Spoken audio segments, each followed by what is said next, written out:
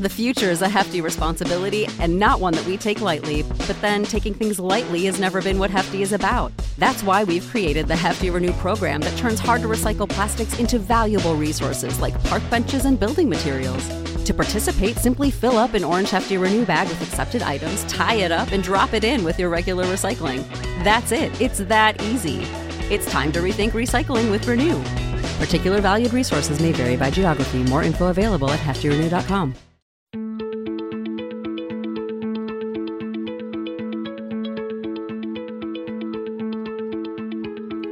I'm Nil Zacharias, and you're listening to Eat for the Planet. On this show, we try to answer the question, how can we eat in a way that nourishes us without starving the planet? The show features conversations with food industry leaders, health and sustainability experts, as well as entrepreneurs and creative minds who are redefining the future of food. According to the Centers of Disease Control and Prevention, as many as 1 in 3 U.S. adults could have diabetes by the year 2050 if current trends continue. If you have diabetes or know someone who has diabetes or want to minimize your odds of ever developing diabetes, this episode is for you. Or if you care about food and its impact on your health and want some clarity about what you should and should not eat, you will learn a lot from this conversation. My guest today is Robby Barbaro, the co-founder of Mastering Diabetes and co-author of the brand new book, Mastering Diabetes, that explains the science of diabetes and the simple solution that isn't getting the attention it needs. Robby is a diabetes coach, educator, and international speaker who has been living with type 1 diabetes for more than 20 years. Since 2006, Robby has used an evidence-based approach to his personal health and fitness. Using the Mastering Diabetes method, he has seen his insulin sensitivity improve by 600% and his overall health improve dramatically. You're going to love this episode.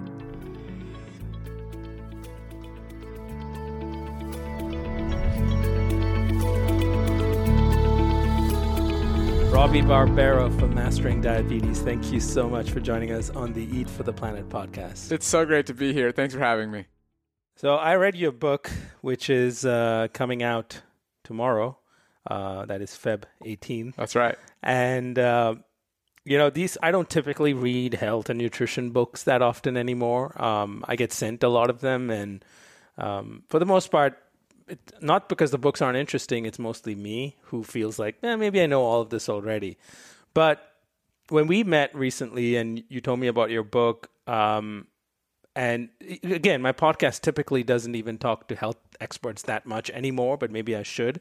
The reason this really stood out for me, firstly, meeting you, it was a fun time, and you served me some fruit that I've never, ever tasted. We had a great lunch. It's the best food I've ever eaten in my life. So I was inspired to read your book for that reason, because obviously I liked what you had to say and your story, and I felt like people need to hear that. But diabetes hits home for me because my mom has diabetes. She's had it for over 20 years now, and it runs in my family. And I probably was on the path towards that road. In fact, I was pre-diabetic a few years ago, and I'm not now. So for me, to dive into a book and finally understand the science of diabetes, because I thought I understood it, but oh, wow, I realized I knew nothing. This book really made it super clear for me. It opened, I feel like I could explain it to other people now. In fact, I just yesterday as a test was trying to explain it to someone. That's awesome. Do you know what insulin resistance is? And they're like, I guess diabetics have that problem. I said, let me explain it to you. So firstly, I want to say in the start that you've done an amazing job with this book. And I'm super excited to not only talk about the book, but more importantly, talk about the journey that you've been on and the work that you're doing, because I think it is an important, that's an understatement of the year. This is a super important issue that we need to talk about. I'm just going to read one fact and then I'm going to dive into it and let you speak. Can't wait. Your book opens up with this, actually. So the total cost of diagnosed diabetes in the American healthcare system was $327 billion and is expected to grow to $490 billion by the year 2030. And by 2050, experts estimate that diagnosed diabetes will affect 33% of the U.S. population. So that's 1 in every 3 Americans. Those are scary numbers. If that doesn't get your attention, I don't know what will. So let's start with, at the highest level, for someone listening who, like me, for some reason, thought they understood diabetes, but still isn't sure. What is diabetes? Yeah, let's get into that. But first off, I want to say thank you for all the kind words. Thank you for checking out the book. I know you do get sent a lot of books. And the fact that you were interested to dig into this means a lot to me. It means a lot to Cyrus, my co-founder, co-author. And also that meal we had, that was great. It's special to be able to do that with somebody who understands quality ingredients. We had like some Valencia Pride mangoes. We had some, local Bloomsdale spinach. We had these great ingredients. Most people, I share that with them, they don't appreciate it. Their taste buds aren't alive. And the fact that we could have that meal was great. So yeah. I'm glad you enjoyed it as well. So let's take a step back and let's first understand just the different types of diabetes. So the subtitle of this book is The Revolutionary Method to Reverse Insulin Resistance Permanently in Type 1, Type 1.5, Type 2, Prediabetes, and Gestational Diabetes. So there's different flavors of diabetes. Now, Type 1, Type 1.5, these are autoimmune conditions of diabetes where the pancreas has been damaged. Beta cells aren't producing sufficient quantities of insulin. So people like myself living with Type 1, we inject insulin to manage our blood glucose levels. People living with Type 2 diabetes, prediabetes, and gestational diabetes, the underlying cause is insulin resistance. That's the reason people end up developing those forms of diabetes. But insulin resistance is at the core of all blood glucose variability in all types of diabetes. So this conversation is relevant no matter what form of diabetes you're living with. And quite frankly, it's relevant for a lot of people listening to the show who are likely living with prediabetes and don't even know it. It's relevant for people who are having trouble losing weight, people who have low energy, people who just are, feeling lethargic in general. Brain fog. Insulin resistance is at the root of those issues. In addition, when you're living with insulin resistance, you're increasing your chance of developing heart disease, cancer, fatty liver disease, chronic kidney disease, high blood pressure, high cholesterol, erectile dysfunction. The list goes on and on and on. So this conversation about understanding insulin resistance, what it is, how to make yourself more insulin sensitive, is relevant for a large number of people. So let's start with understanding what is insulin, what's its job, what's its function. It's a hormone that's responsible for taking glucose out of your bloodstream and into your cells, your muscle, your liver cells, and it can be then used for energy. That's insulin's function, okay? So it's like, sorry to interrupt. Please. But, so your pancreas produces insulin. Yes. And insulin really is sort of, as I think your book mentions it, it's an escort. Absolutely. For glucose and other nutrients into different cells into your body. So insulin is important because in the absence of enough insulin or the overproduction of insulin, you may have issues, and that's exactly right. So type 2 diabetes, prediabetes, that affects 90 to 95% of all people living with diabetes. And just to make it clear, that's over 110 million people right now in the U.S. alone. Over 85 million living with prediabetes and don't even know it. So what we're talking about here is typical pathological insulin resistance is when you have elevated insulin levels and you have elevated blood glucose levels. So what's happening here is your body is struggling to open up that door. The escort is struggling. And the reason why is because people have excess fat stored in tissues that are not designed to store fat. So when you consume dietary fat, it's supposed to be stored in adipose tissue. That's where it belongs. You need a certain amount of healthy adipose tissue in your body. There's fat tissue everywhere, all over your body, and on your neck, in your abdomen, on your legs. There's fat tissue everywhere. But when you consume too much dietary fat and it ends up getting stored in muscle and liver cells more than is necessary, now you have a big problem. And this basically is like gumming up the lock.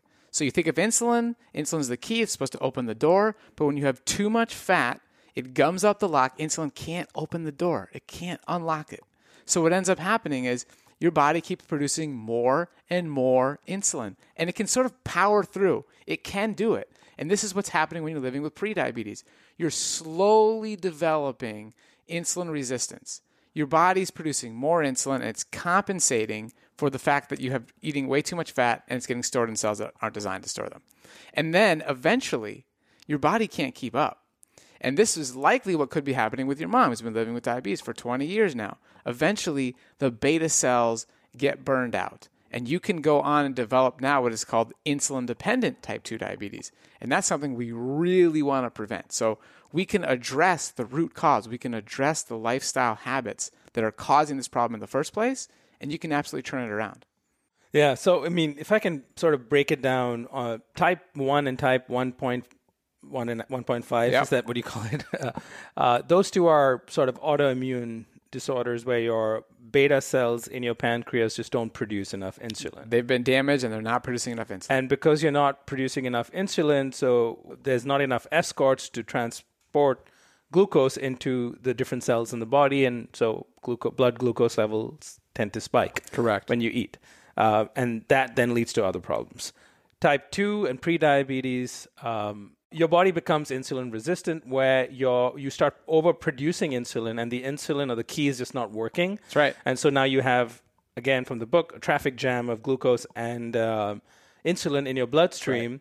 And if that persists over a longer period of time, which definitely has happened in the case of my mom, your beta cells die. They get burned out. They're just tired. They're exhausted. They cannot keep up with the amount of insulin that's been required in order for your body to manage its blood glucose And so levels. you then end up where people with type 1 diabetes are, where they're not producing enough insulin as well. So you're insulin resistant and you are not producing enough insulin. And that's why you probably need to take insulin. And this is a really important topic. We made this distinction in the book because everybody, you get into the plant-based world, you hear a lot of these experts saying, hey, you can reverse type 2 diabetes. And that's absolutely true in the vast majority of cases. But it's important to acknowledge the people who that might not actually be possible for, and that's okay. You can still live an amazing, healthy life and prevent the long-term complications that are associated with diabetes. The things that actually end up killing people by addressing insulin resistance in your lifestyle. You might need to inject insulin, and that's okay if your pancreas has been compromised. So we can establish that by doing a C-peptide test, which is what we believe one of the most important tests you can possibly have living with diabetes. And it's just simply a test that's going to indicate how much insulin is your body producing right now. And once you establish that, you can set some goals of, okay, am I going to completely reverse type 2 diabetes, or am I going to basically inject a little bit of insulin to compensate for what I'm not currently producing and then just have great overall health? You want to be insulin sensitive so you don't die of heart disease, so you reduce your chances of developing cancer, fatty liver disease, chronic kidney disease. These are the main complications. The number one killer of all people living with diabetes, including type 1, is heart disease. It's not high blood glucose readings. It's not a high A1C. It's the dietary habits. It's the lifestyle habits that are actually the underlying cause of these problems. And insulin sensitivity, just so that if anyone is unsure what that means, is it's a good thing. It's when your insulin keys are working. Exactly. And your cells are responding to the signals being sent by insulin. Say, hello, we're here. Please accept the glucose that I'm giving you. And just bringing that topic to life is important because in the mainstream media, everybody's demonizing insulin. Like, insulin's the problem. Oh, I eat these high carbohydrate foods, I'm going to see an insulin spike and I'm going to gain weight. And it's just this whole fear of insulin. The appropriate amount of insulin is absolutely necessary. It's absolutely required. And for all mammals, it's just excess insulin that's the problem. So I did a Google search last night. What causes insulin resistance? To see what Google would tell me. And of This course, is fun. I didn't go past the first page. Google's become so smart, it just provides you the top page answer right on top without you having to click any page anymore. Too bad if you're trying to get traffic. But the answer was, it's according to Google, body weight, belly fat, lack of exercise, lack of sleep, stress, and smoking. That, at least according to the top-ranked article on Google, those are factors that cause insulin resistance.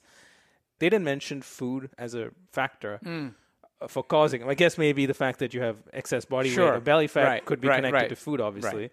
But what are your thoughts on that? Yeah, so I mean, those are accurate statements. Mm-hmm. But like you said, it's the question of how did they get overweight? How did they develop this excess body fat or belly fat. And we know it's mainly diet. Diet is the biggest factor here.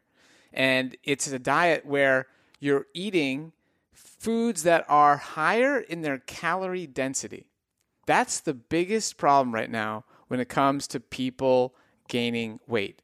And so in our food system, when we started adding in oils, when people start eating more processed foods, when they're eating more animal products, more packaged foods, they're getting more calories per bite.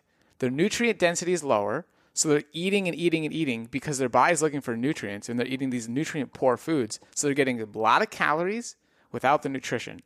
And this is happening for people in all age ranges. I mean, people are getting diagnosed with type 2 diabetes. Children now in middle school getting diagnosed with type 2 diabetes. So it's a really sad state of affairs. And the confusion when it comes to diabetes in particular is because you can self-monitor the condition. You can't see if your heart disease got better or worse on one meal objectively. You can't test, hey, did my kidney disease get better or worse based on this one meal? But with diabetes, you can eat a meal, you can test your blood glucose 2 hours after, and you can say, okay, wow, my blood glucose is 200. It's supposed to be no higher than 140. This meal made my diabetes worse. This is a problem. And that is where the confusion comes in between this approach of, do I do a low carbohydrate diet? Do I limit my carbohydrate consumption? Or do I focus on a higher carbohydrate, low fat diet like we're talking about in this book?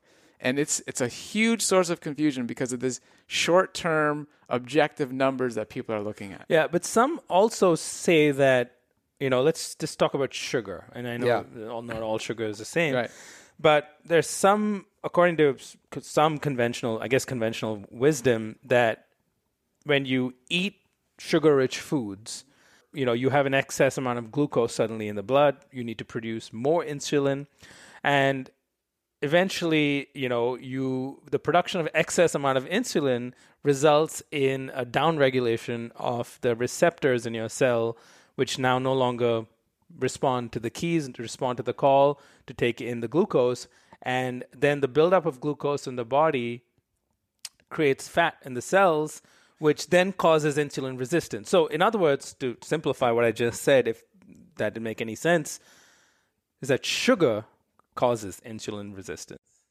This could not be further from the truth. Now, yes, we have to acknowledge that there is a difference between, white table sugar and then the glucose and fructose and sucrose you're going to find in a banana and an apple. Completely different. The packaging is different. The nutrient composition is different. It absolutely behaves differently. But even with that said, I'm not going to sit here and try and endorse processed sugar. I'm not. Yeah, okay? Good. But if you look at the scientific evidence, even when people are fed processed sugar in a low-fat environment, you see the opposite of what you just described. So in 1971, Dr. Brunzell published a study where he fed patients a liquid sugar diet, dextrose and protein powder. So 85% of calories coming from the dextrose, from carbohydrate, 15% of calories coming from protein. This is a 0% fat diet, which is not possible when you eat whole foods because there's fat in everything. But this is a fascinating study.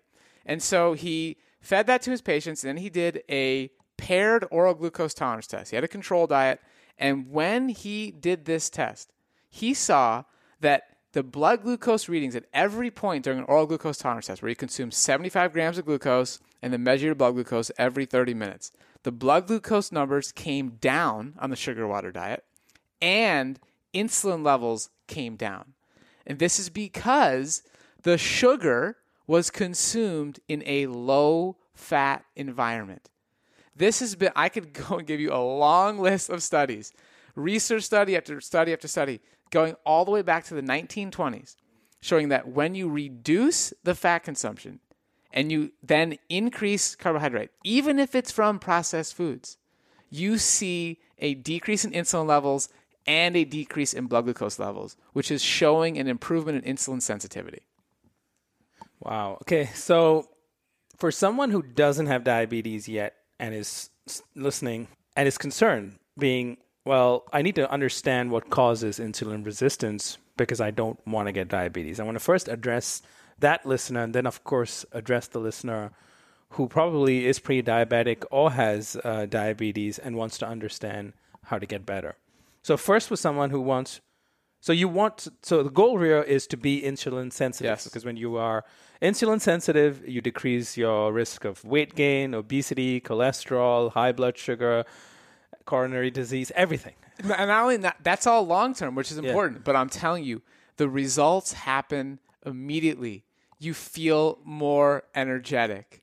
Your skin improves. We just did a long webinar last night about this, and we go through like a series of testimonials and teaching everybody, when you focus on this one idea of what lifestyle habits do I have to improve to make insulin work more efficiently, the ancillary benefits are endless. Really? Absolutely endless. It's just this one idea that has an incredible amount of benefits. And that idea is that what really matters is the amount and type of carbohydrates that you consume, the amount and type of fat that you consume, and of course, your overall nutrient density of the food. That's exactly right. And so even if I don't have diabetes or pre-diabetes, and I do that, and I get smart about those three factors, I'm pretty much buying myself an insurance policy that I'll never get insulin resistance and I'll be insulin sensitive, provided, of course, I'm also sleeping and getting moderate amount of exercise and, not stressed out too much and not smoking and other things. Yes. So, but you think diet is still the primary factor. It is the biggest leading factor. It's the biggest factor because we have steered so far away from what is the best option. So when it comes to movement, people get a decent amount of movement. They walk a little bit. I mean, they do something. When it comes to getting sleep, people get a decent number of sleep. They get some. But when it comes to diet, they're just so far away. Just the dramatic difference between what they are eating and what is actually healthy for their cells is gigantic. So that's the biggest place to focus with the biggest impact. And you're saying that those three factors, amount and type of carbs, amount and type of fat, and nutrient density, is also it's the same. That's also the solution to someone who has insulin resistance. Absolutely. So if you're diabetic, if you also follow that, you can perhaps, I don't want to overstate this, but you can perhaps improve or reverse? You can see the results very quickly. Okay. Very quickly. So I'm living with type 1 diabetes. So that means every time I eat a meal, I inject insulin, I count the carbohydrates I'm consuming, and I measure my blood glucose levels. So I have these three metrics that I can measure consistently. And with that data, I can assess my insulin sensitivity on a meal-by-meal basis. And when I was doing a low-carbohydrate diet, I would consume about 30 grams of carbohydrate per day, and I injected about 10 units of insulin per day. Very, very small amount, which we can go into detail if you want to about the nuances here. But that's a 3-to-1 24-hour carbohydrate to insulin ratio, 3-to-1. Now, I'm eating well over 700 grams of carbohydrate per day. I'm using a physiologically normal amount of insulin, about 27 units of insulin. That's what a healthy human pancreas should secrete. That is now a more over 22-to-1 insulin sensitivity there for a 24-hour ratio. That's a 600% change. So, again, that's just my own personal experience, but we see this over and over and over again, and it happens quickly. It happens in days with those living with type 1 because we have that data, or those living with insulin-dependent diabetes, and those who are just living with type 2, prediabetes, they'll see their fasting blood glucose come down, usually within weeks. The solution sounds simple, and I say it. Amount and type of carbs and amount and type of fat and nutrient density. In practice, that's a lot more complicated. So before we, talk about how people can actually implement this on into their lifestyle, I think it may help to give the listener a better understanding of what actually happens when you eat carbs and what happens when you eat different types of carbs as a starting point. Because carbs are usually pointed to as being the enemy if you are diabetic, according to conventional wisdom at least. That's right. So there's a huge distinction here. Again, when we're using the word carbs, carbohydrates, there's a huge distinction between something like bread, even bread. Let's just go with that example, okay? Some like healthy, millet bread, very clean. You buy it at your local store, versus something like just having some millet. All right, and you can put it in a nice healthy dish. Okay, when you eat the millet bread, it has been processed. Okay, there's been some milling, there's some cracking. You turn it into bread. Now you have something that is far more calorie dense, and it's highly processed.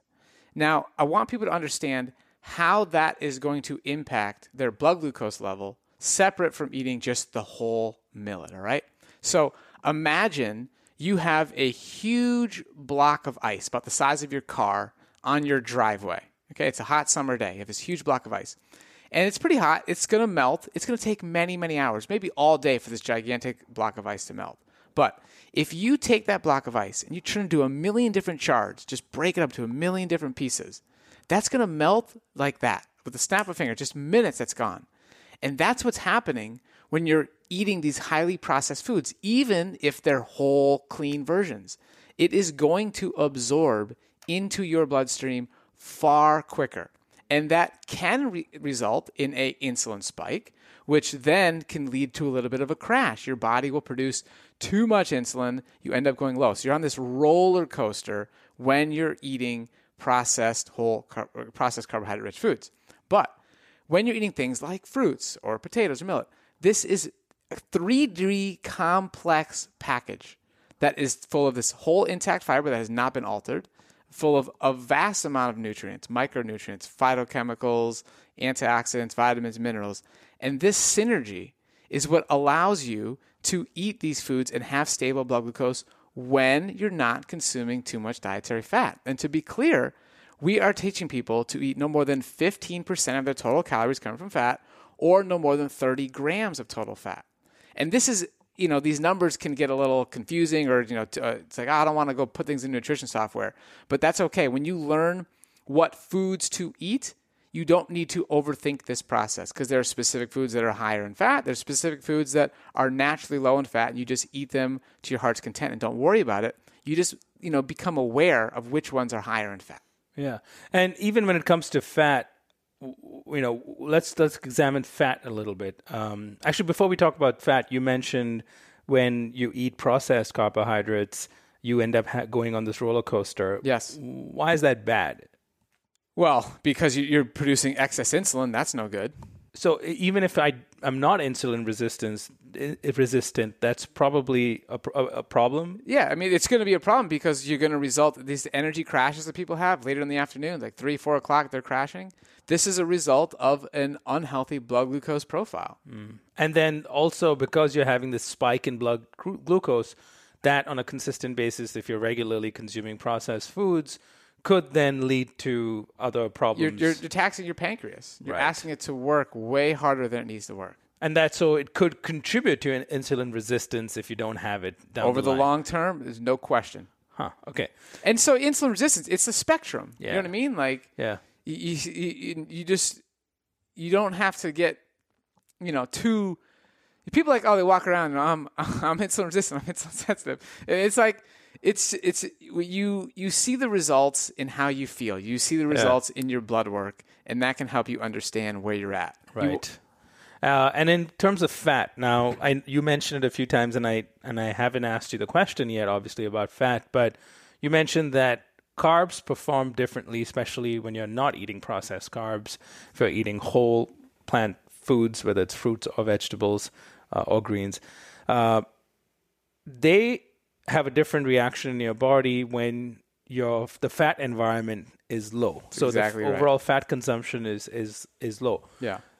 Let's talk about that for a bit, like in terms of why is it better when there's less fat consumed? And then let's talk about the fat. What is good and bad fat that you should or should not be consuming? So being a person living with type 1 diabetes, it's part of what gets us so passionate about this and so excited about it. And then we see, our experience correlate with what's been demonstrated in the research. But it's still fun to cite back that personal experience. I have this Dexcom, this continuous glucose monitor. Every 5 minutes, it gives me an update on what my blood glucose level is. So anytime I add, even if I have an avocado or something, a little bit too much avocado, a little bit too much nuts and seeds, I'll eat that meal. I'll include some carbohydrate food with it. Maybe have some mangoes, maybe have some pears, some peaches with that higher fat food. And then I will see on my Dexcom, which is beeping right there, I will see I'll see my profile be just fine. It'll be just fine for the first 2-3 hours. And then 4, 5, 6, 7 hours later, you just see it slowly creeping up. And this, what's happening here is the fat in that meal, and there's plenty of research to demonstrate this, is inhibiting insulin's function. It's that simple. And that's plant fat. Okay, you want to talk about, like, healthy fats and not healthy fats. There's a certain order of, which fats are going to be the most damaging. Okay, we start with trans fat. That's obvious. Everybody agrees with that. Then we go into saturated fat, which is found in animal products, but can also be consumed if you too much coconut and stuff like that. So you can get it from plants as well. And then you go back to the more unsaturated fats here. They're not going to be as problematic, but still problematic. And again, they're just gumming up the system. It truly is that simple. So obviously you probably have a lot of thoughts on this whole notion that fat is back, something we've been hearing about in the last few years. Yeah. I've met quite a few people who previously had concluded that whether it's, that saturated fat was bad, have now changed their minds on it and have eating, a high fat, I don't want to call it a bulletproof coffee or whatever, but I know some people who are plant-based who are doing that as well. Yeah, plant-based ketos become very popular. Yeah, so they're eating high fat meals, especially high in saturated fat. So I'm not talking about avocados. I'm talking about smoothies that are, or even your coffee that is using a coconut creamer. And again, I don't want to demonize coconuts, but I want to understand it in the context of our conversation today. Is that what is that based on? What is their research, and what conclusions have they arrived at that is leading them to believe that what they're doing is actually good for them? And is it mostly because of how they feel? Maybe they feel full, maybe they feel more energy in the mornings, or is it actually based on scientific research? And what is it, and how does it tie to long-term implications like diabetes and other diseases? So when it comes to understanding what's actually occurring in the research versus what's being reported on popular websites, it's two totally different things. So there's no question, and we have a very in-depth chapter in the book about low-carbohydrate diets, ketogenic diets versus plant-based diets, and understanding short-term and long-term effects. And we wanted to be, very respectful and truthful to the research and acknowledge the other side. Because there's no question, the short-term results of doing a well-executed ketogenic diet, primarily a plant-based one would be ideal. Or even if it's animal-based. Even right? animal-based. Yeah. The results are undeniable. I mean, you go on the internet, you see people, you've met friends. I mean, they're feeling good. They've lost weight. They've reduced medications. When it comes to diabetes, they've gotten a non-diabetic A1C. They do not take insulin anymore. All kinds of amazing benefits. You're scratching your head being like, wait a minute. What is going on here? Cyrus and Robby and Mastering Diabetes, they're telling me fat is the problem. And this person is eating essentially nothing but fat. And they lost weight. They reversed their diabetes. What's going on here? So here's what's happening. When you decide to completely stop eating carbohydrates, we're talking like 5-10% of total carbohydrates is happening on these ketogenic diets, okay? What you're doing is you are implementing a Band-Aid solution. You're not addressing the cause. So let's imagine you are a bad driver, okay? You get in car accidents all the time. You get speeding tickets all the time. And I take away your driver's license, and you stop driving. You don't get any more tickets, and you don't get in any more car accidents. But did we address the problem? Are you a better car driver? The answer is no. And so the ketogenic world is taking away carbohydrates to try and solve a problem. It's a Band-Aid solution. They are not addressing the core issue of insulin resistance. In fact, in most cases, they're making it worse. when they go and try and eat a banana or they try and eat some quinoa, their blood glucose spikes because they have made themselves glucose intolerant. That's what they have done. And this is what's concerning us for the long-term implications of this dietary approach. There are no studies of people doing this for 20, 30, 40 years. We have plenty of research, plenty of long-term societies that we can look at to understand what is likely to happen to people who eat predominantly plants, predominantly carbohydrate-rich foods like beans, like rice, like potatoes, like fruit. We know. So to us, it's just a risk. And if you want to do that, that's fine. But that's your choice. You're choosing to live in an insulin-resistant state. You're choosing to live in a state of glucose intolerance. And we think you're trading one problem for many other problems down the road. And so because, the thinking really is that, well, if glucose spikes and excess glucose in the blood when you eat is the problem, well, just don't add any glucose. And of course, you're going to see some results. Absolutely. As a result of that. But I'm just surprised that people aren't thinking about, or maybe we don't know what happens long term when you do that. Firstly, we don't. Course, I mean, everybody has to be honest. We don't know. It's all just conjecture at this point. Yeah. What we think might happen based on other data we have about people who, especially when it comes to animal products, people who include red meat, white meat, these foods and dairy, they have long-term issues. You look at epidemiological research, there is concerns with including those foods in your diet. People who limit those foods end up seeing better long-term health results. Yeah. And then even if you do it, say, plant-based, right? If you try keto plant-based, which I to be completely honest, I tried for 4 days just because I was curious. Sure. I just didn't feel good. So, and I was tired of eating cashews and avocados. Yeah. There wasn't much to eat as at some point, there's just an element of logic to this stuff. I mean, do you really think that human beings are designed to limit or avoid berries and mango? Like, you can only have a little bit of berries. You don't have too many. I mean, berries are included in some ketogenic diets, but just in small quantities. I mean, is it realistic? Yeah, human beings were designed. I mean, nuts and seeds are very hard to obtain in nature. Yeah. I mean, it's just it goes against logic actually. So, but I understand why people choose it for sure. And I think the true reason is that it allows them to eat the things that they love to eat. And so it's I wouldn't say it's easy to comply with that diet because you still can't eat bread and you can't eat a lot of other things. And you avoid delicious fruit. The current data is that it's actually very hard for people to stick to that diet. And it's easier to stick to a plant-based diet.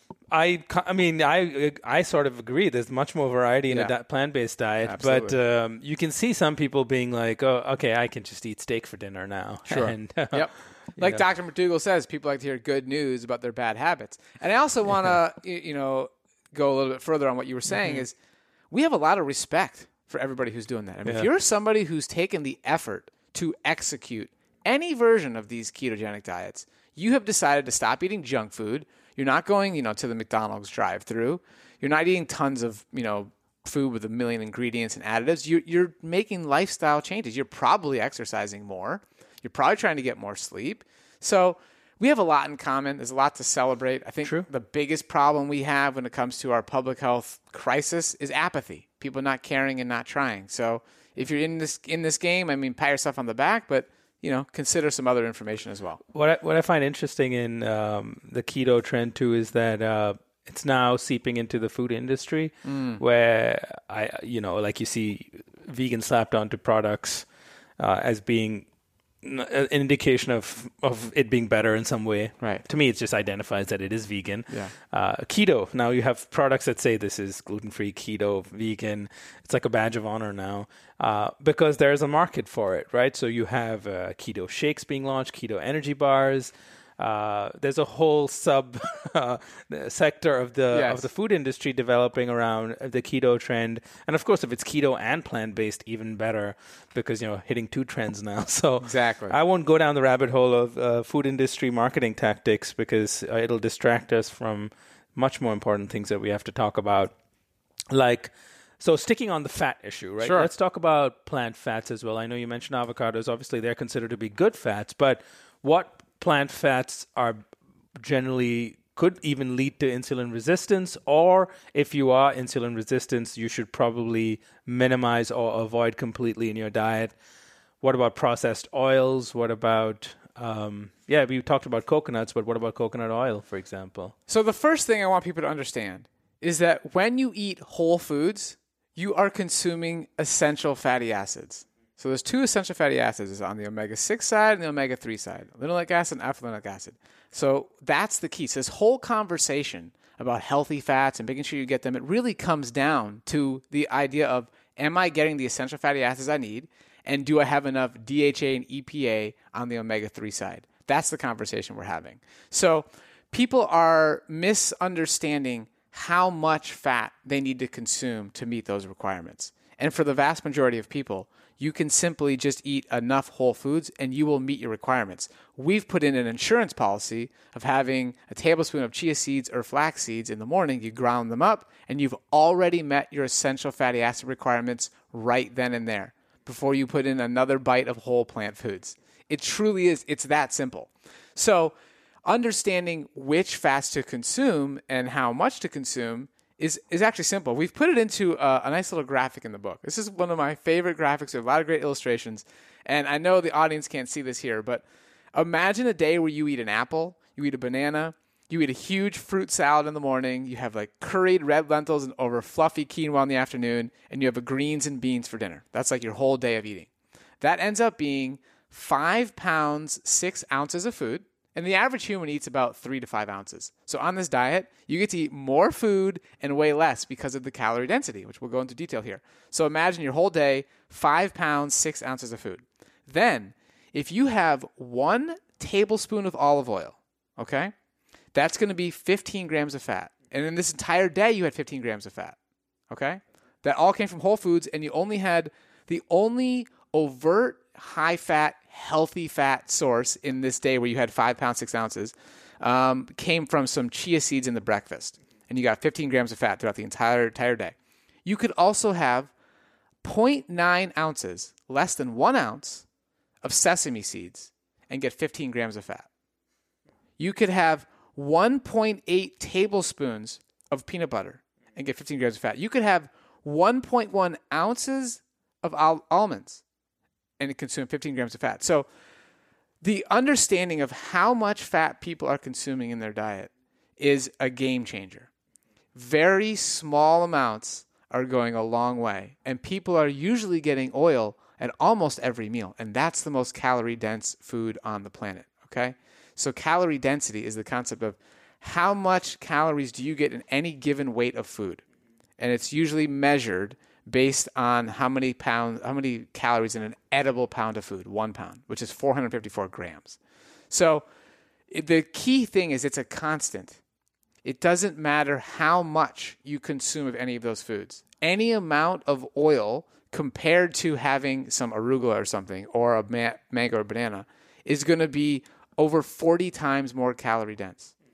And so you put that in your stomach, then you have this very small amount of matter taking up a small amount of space in your stomach, giving you a lot of calories and not leading to you being satisfied.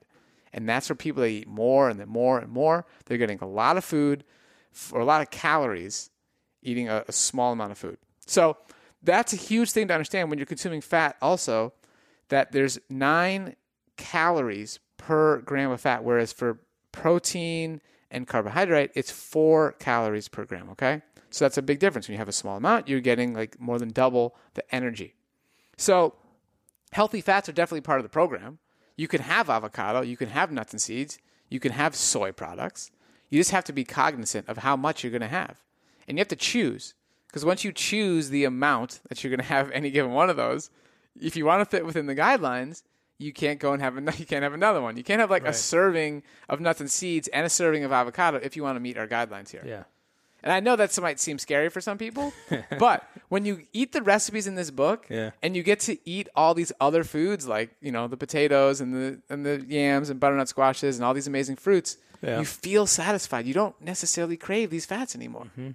And so, fat, of course, we understand, and I think you've explained it adequately in terms of how it can, at least, excess amounts of bad fat or excess amounts of fats in general can worsen insulin resistance and actually not help you in any way. What other nutrients? Like, what about protein? And what about, what about protein? Does that play a role in any of this, high or low protein consumption? Excess protein can also lead to insulin resistance, no question asked. But the protein conversation has just gotten so blown out of proportion. Yeah. I mean, why is that happening, though? Why is protein, is it because excess of anything can lead to insulin resistance? Or, what is so special about protein as it ties to, I'm not talking about protein and all the other nonsense people are talking about. For sure. But protein in the context of our, cells becoming down-regulating the insulin receptors or whatever the fat accumulation that happens in cells that prevents them from receiving the signals from insulin. How does protein contribute to that? And how does protein, for example, let's just maybe simplify it a little bit.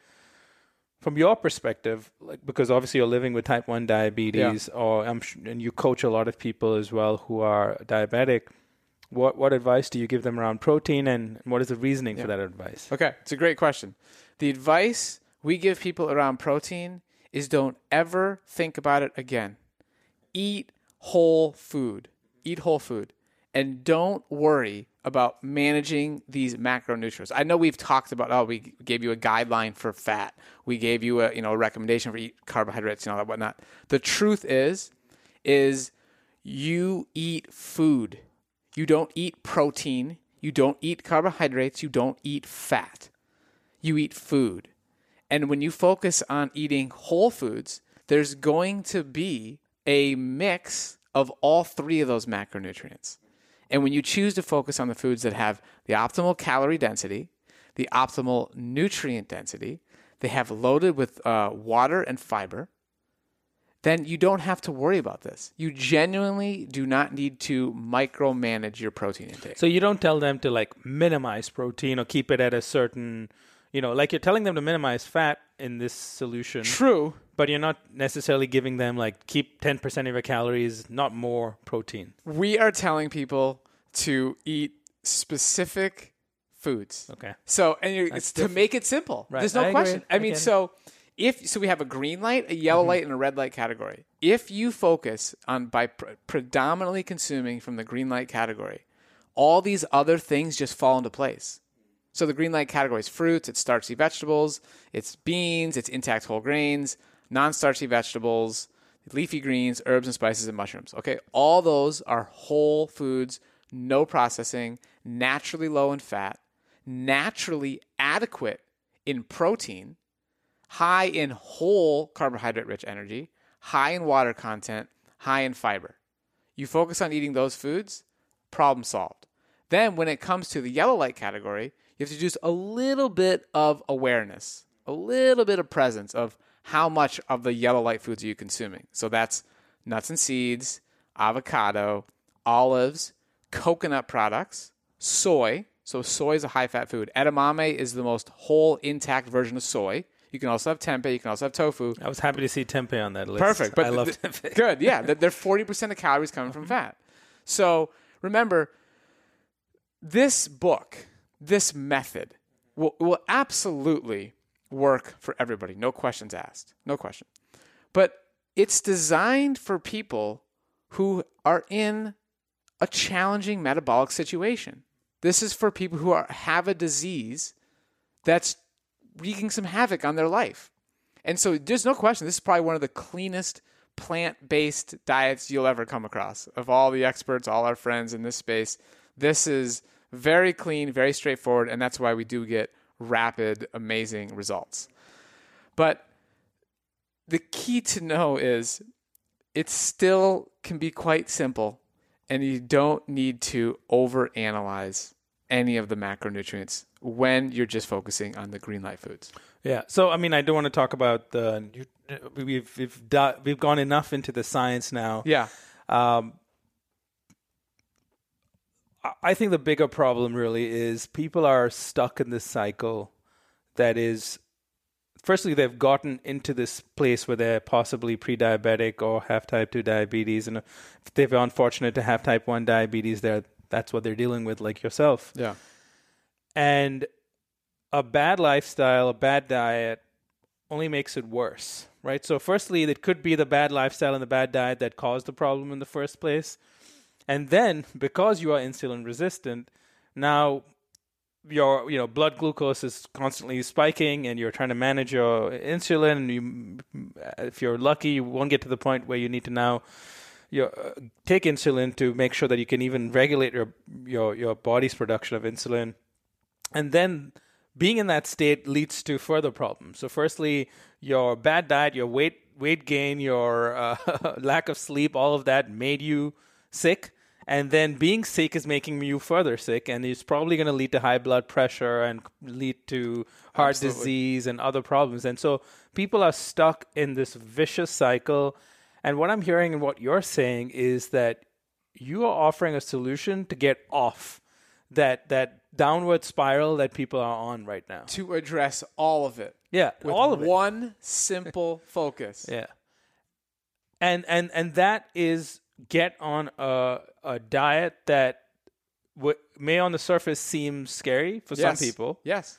But tell me why it's not scary, because you've been living plant-based and eating, not just plant-based, because I want to make sure this isn't a question about plant-based versus animal-based foods. We're not even talking about that. We're talking about what you should eat. Yes. That is the healthiest, cleanest food that will show you results if you're diabetic. Absolutely. Or if you want to increase your odds of not ever ending up insulin resistant. And it's not about being perfect. Mm-hmm. As you move towards more of the green light foods, you see benefits, and you get to decide how far you want to take it. And so for people, I know you have a coaching program as well. Obviously, you've worked with people who have seen results. Can you share some examples of people who've, like what time frame does it take before you start to see results? And obviously, do they start the program and then next day they're eating the way you described, like an ideal day of food? Or, how do you take someone who's stuck in that downward spiral or the treadmill of stupidity that is the bad American diet and the resulting consequences of it that you can't get off? What if they want to get off the treadmill, but they're just afraid to take that first step? So exactly. I want to address that concern of being scared. So people are definitely scared. They have diabetes, they test their blood glucose, maybe they'll see some high readings in the beginning, or maybe somebody who's not testing, they'll be like, hey, look, I know if I'm going to eat these carbohydrate foods, I'm going to see an insulin spike, I'm going to feel a crash, it's not going to go so well. That's what they're expecting. Yeah. The key understanding and why we spent a good portion of this book, about a third of it or so, on explaining the science is so people understand what is going on. They understand that when you start making this change, you are addressing the root cause. The high blood glucose readings that you're seeing right now are simply a symptom. So people are too narrowly focused on just addressing the symptom and trying to fix that with low carbohydrate and ketogenic diets. They're missing the bigger picture. So this strategy is about addressing your lifestyle change and making it work for the long term. So we have people change just breakfast. That's the first step in our coaching program. Just change breakfast. And people are surprised to see that when they are eating a Mastering Diabetes style breakfast of whole fruit, that's the recommendation, whole fruit, then you have some non-starchy vegetables, some greens in there, and then your chia seeds or flax seeds. We have some starch-based breakfasts as well, but we really emphasize the fruit. People are amazed to see that even with just that one change, they see improvements in their energy. They can see improvements in their blood glucose readings because this is our whole foods. And we're taking out some of the processed stuff they've previously had at breakfast. So one meal at a time. And then you start to change your lunch. And then you start to change your dinner. And eventually, over time, at your own pace, this becomes integrated into your life. You're like learning an entirely new language. You're going to be shopping in different aisles of the grocery store. You're going to be buying new produce items you've never purchased before. You don't even know how to cook some of these things. People have never used an Instant Pot or anything, or even cooked a potato. Or how do you cook quinoa? This is brand new for a lot of people. And so there's also a lot of convenience items that people can use in this day and age. You can get pre-cooked quinoa at the grocery store. It's in the frozen section.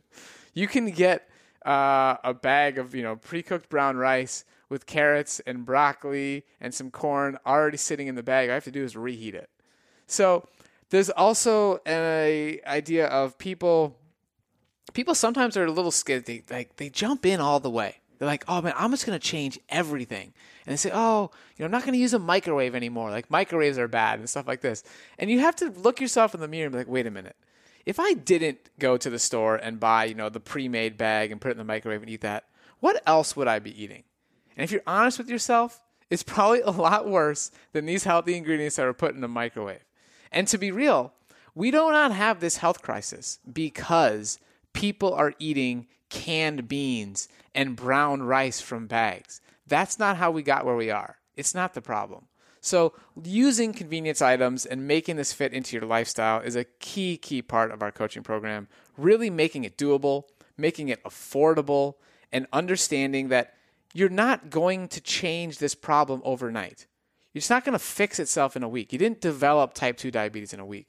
This developed over the course of 10, 15, 20 years. This is developed. I mean, there's research on people that are, not veterans, but people in the Army developing heart disease in their 20s. They have early stages of heart disease. This stuff is developing from a young age, these issues. So be patient. Know that you are addressing the cause. Celebrate the early wins that you will get. And stay focused on the long-term results. And what results have you seen? Can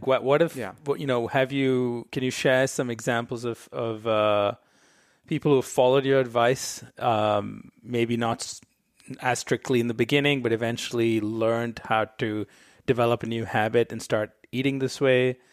Have they been able to reverse their conditions? Are they what kind of feedback are you getting? I mean, there's some of those testimonials in the book itself, but yeah, maybe you can share one of those. That would be great. One of my favorite stories is Tammy. So Tammy lives in Los Angeles. So when she joined our coaching program, I had the opportunity to meet with her at the farmer's market, and we're shopping, and I'm buying a bunch of oranges, I'm buying a bunch of persimmons, and she is like, Robby, I don't believe you, man. There's no way I'm going to be able to eat those oranges. It's not going to work for me. I was like, Tammy, just trust us, okay? Just listen. And she was kicking and screaming for a long time, really struggling to get this going. She was living with type 2 diabetes.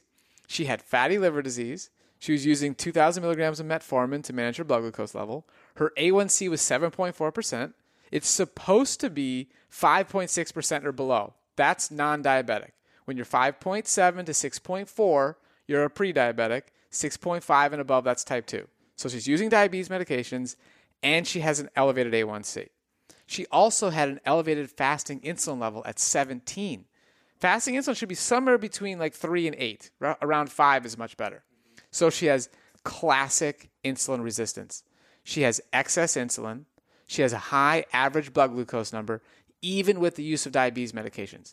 She also had fatty liver disease. She had chronic pain in her knees. She couldn't walk. Going to the grocery store was painful for her. She has pictures of her trying to climb a pyramid in Mexico. She couldn't do it. So she adopts our coaching program. She finally starts to listen. I remember there was one time where she was at a grocery store and she had a conversation with Cyrus, my co-founder here, and he was like, Tammy, just put these items in your cart and only eat the items that I'm telling you to buy. And she's like, fine, I'll do it. And now she's lost over 75 pounds. Her A1C is 5.3% with no diabetes medications, and her fasting insulin level is now 5. So she got to eat all the fruit she wants, all the potatoes, all the rice, all the beans, tons of vegetables, and she lost weight. Her fasting insulin level went down. Her average blood glucose levels have gone down. Her fasting blood glucose has gone down. Fatty liver disease is gone. The aches and pains in her knees are gone. She has pictures at the top of this pyramid now showing that she got there, her smiling. She's biking all the time. She feels amazing, and now she's a big advocate for that. Wow, that's just amazing. I mean, to hear that, and it takes effort. I mean, Sure. I think what you articulated there was that it wasn't simple. It wasn't like something that people are super excited to wake up the next Sure. day and do. But once you start doing it, you realize it's not that difficult. And of course, for someone who is pre-diabetic or diabetic, this is supremely important to listen to. And this book could change their lives, to be honest. So I think that's an obvious statement if people haven't figured that out by now. But I want to understand for someone who's not diabetic, what can they learn from this book and this style of eating? And, because sometimes, and I'll tell you, giving myself as an example, I'm not diabetic.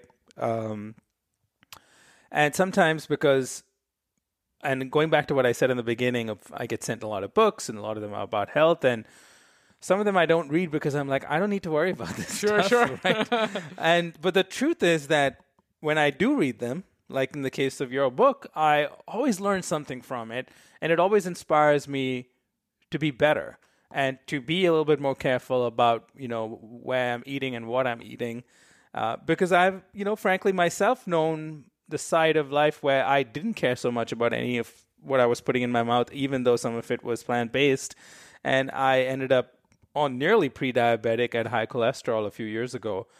Obviously, I've been able to tackle all of that now in the last few years, but then I fall into the sense of, I'm okay now. I don't need to worry about these things. So for someone who is like me, what For what someone can they learn? who is not living with diabetes and they're thinking, you know what, I'm ready to make some change. I want to get inspired like you did here.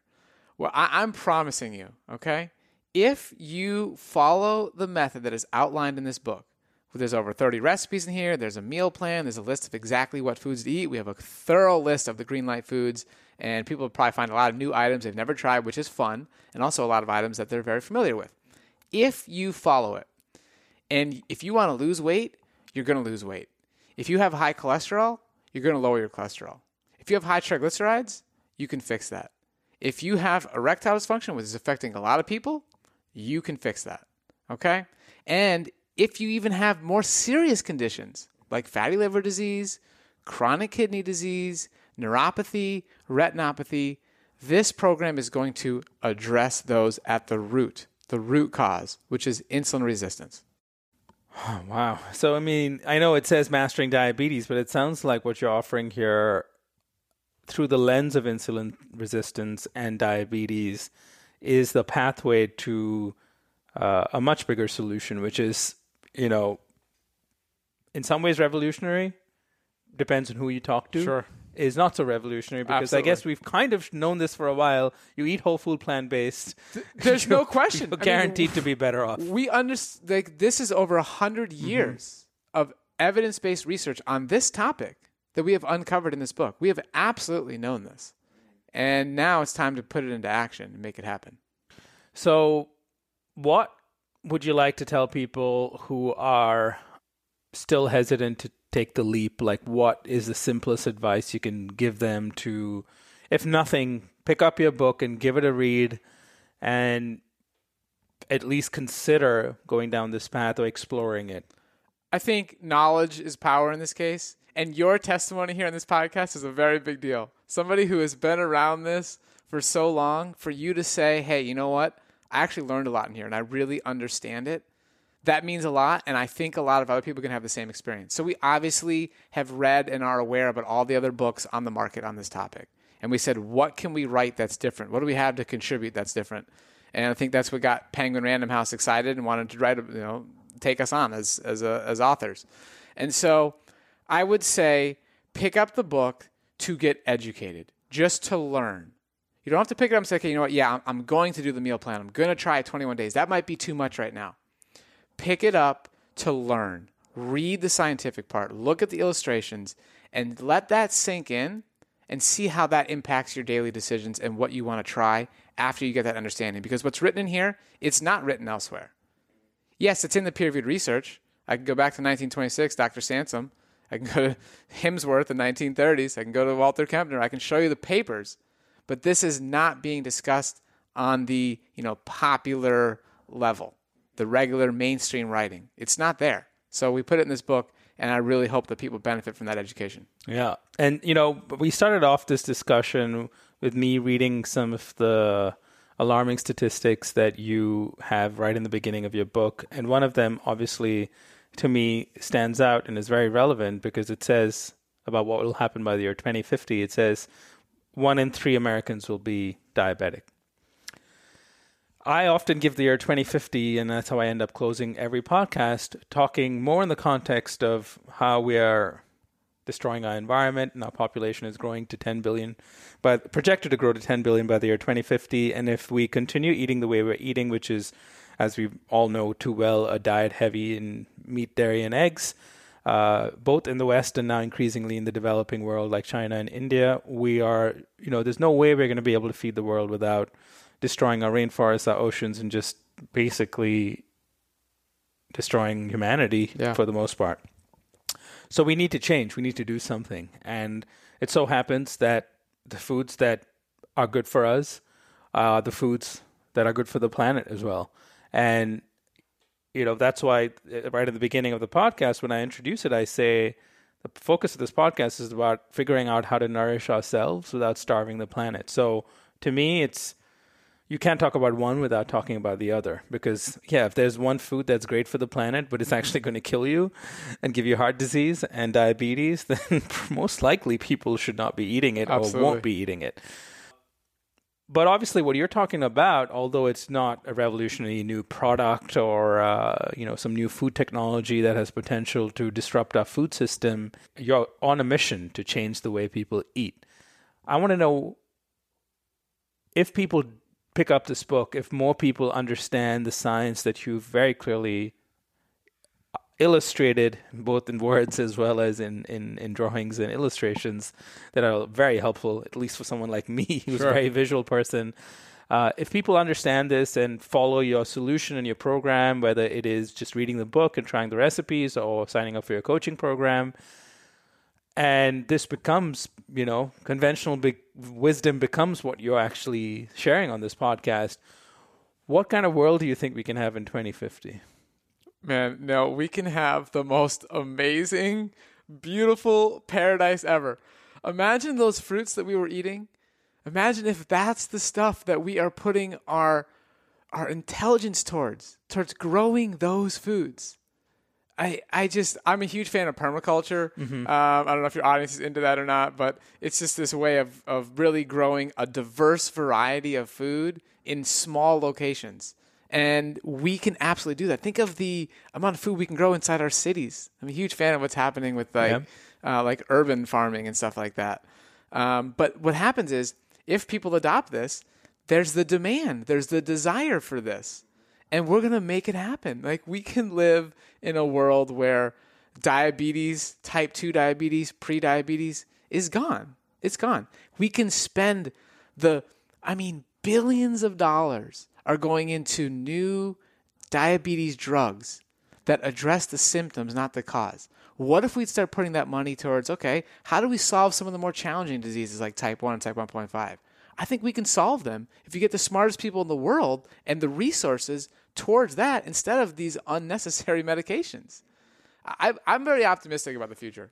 Yeah, and you're making it happen, and I think that's really why I talk to folks like you on this podcast, whether you're building a food company or you are, bringing a very new perspective and a much-needed perspective on some core health issues and diseases that, there's no point in re-architecting our food system if 1 in 3 Americans have diabetes in the year 2050. Right. So we've got to find a middle ground. And again, obviously, if anyone's listened to this podcast, they know I've featured prominent plant-based food companies. Many of their products, and I've said this too on podcasts, are not optimal and aren't things that I would want to eat all the time. Sure. Do they play a role? Of course they do. Yes. And we need them so that people start shifting away from the factory farming system into something better. And if those become the entry points into a better understanding about food and the environment and their own health, it'll lead them down the path where at least, if not, I'm a big proponent of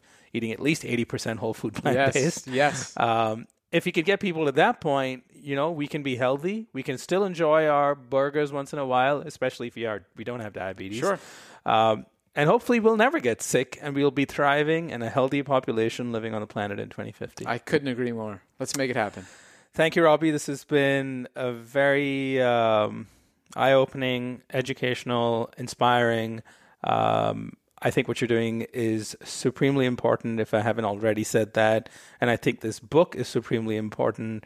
And I encourage everyone to read it, even if they don't have diabetes or somehow think that they will never get it. And of course, if you do have it, you have to read this book. And if you know someone who has diabetes, buy it for them. So I'm a big proponent of this. I'm going to buy a few copies myself. Thank you so much. And I'd love to get you back on at some point to see how this grows and evolves, because I have a feeling you're going to make a lot of change out there. Thank you so much. I really appreciate you having me on here. It's honestly an honor to talk to you. I mean, you're kind of like a legend in this whole space, and to get to meet you, and it's really exciting. And your belief in us means a lot, and it's going to make us work harder to live up to it and help as many people as we can. I'm just here for the fruit. I got plenty for you. Thank you.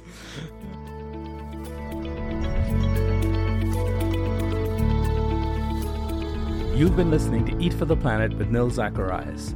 If you enjoyed this conversation and would like to show your support, please subscribe to the show and leave a review on Apple Podcasts. To learn more about how Eat for the Planet can help your brand or organization develop the right strategy, implement scalable operations, and grow responsibly, visit EFTP.co. That's EFTP.co. Let's rise up to the challenge of transforming our food system. Thank you for listening.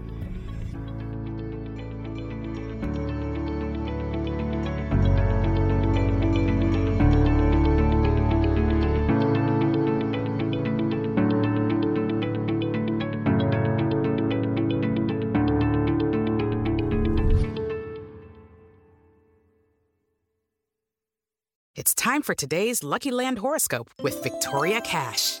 Life's gotten mundane, so shake up the daily routine and be adventurous with a trip to Lucky Land. You know what they say, your chance to win starts with a spin. So go to LuckyLandSlots.com to play over 100 social casino-style games for free for your chance to redeem some serious prizes. Get lucky today at LuckyLandSlots.com. Available to players in the U.S., excluding Washington and Michigan. No purchase necessary. VGW Group. Void where prohibited by law. 18+. Terms and conditions apply.